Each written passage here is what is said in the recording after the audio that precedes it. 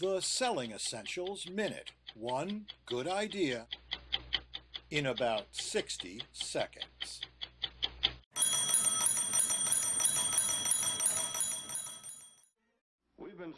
When you're trying to upsell a customer, there are three important basics. Number one, the time to upsell is immediately after you've closed the original sale. Trying to sell thing 2 when you haven't sold thing 1 is usually a bad idea. It can make you look greedy in the buyer's eyes, and you could blow the whole deal. But wait too long, and you'll lose momentum.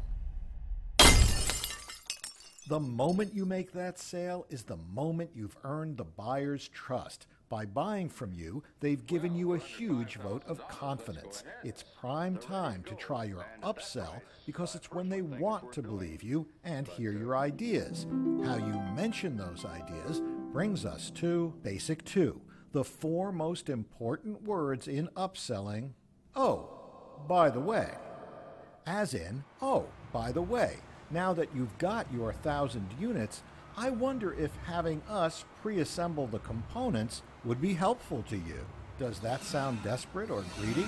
No, you just sound like a colleague casually mentioning an alternative and seeking a win-win. Basic number 3, that oh, by the way, should never be an accident.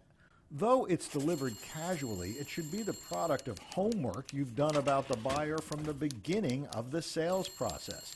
If you're suggesting pre-assembly, for example, it's because you know they've had assembly problems in the past.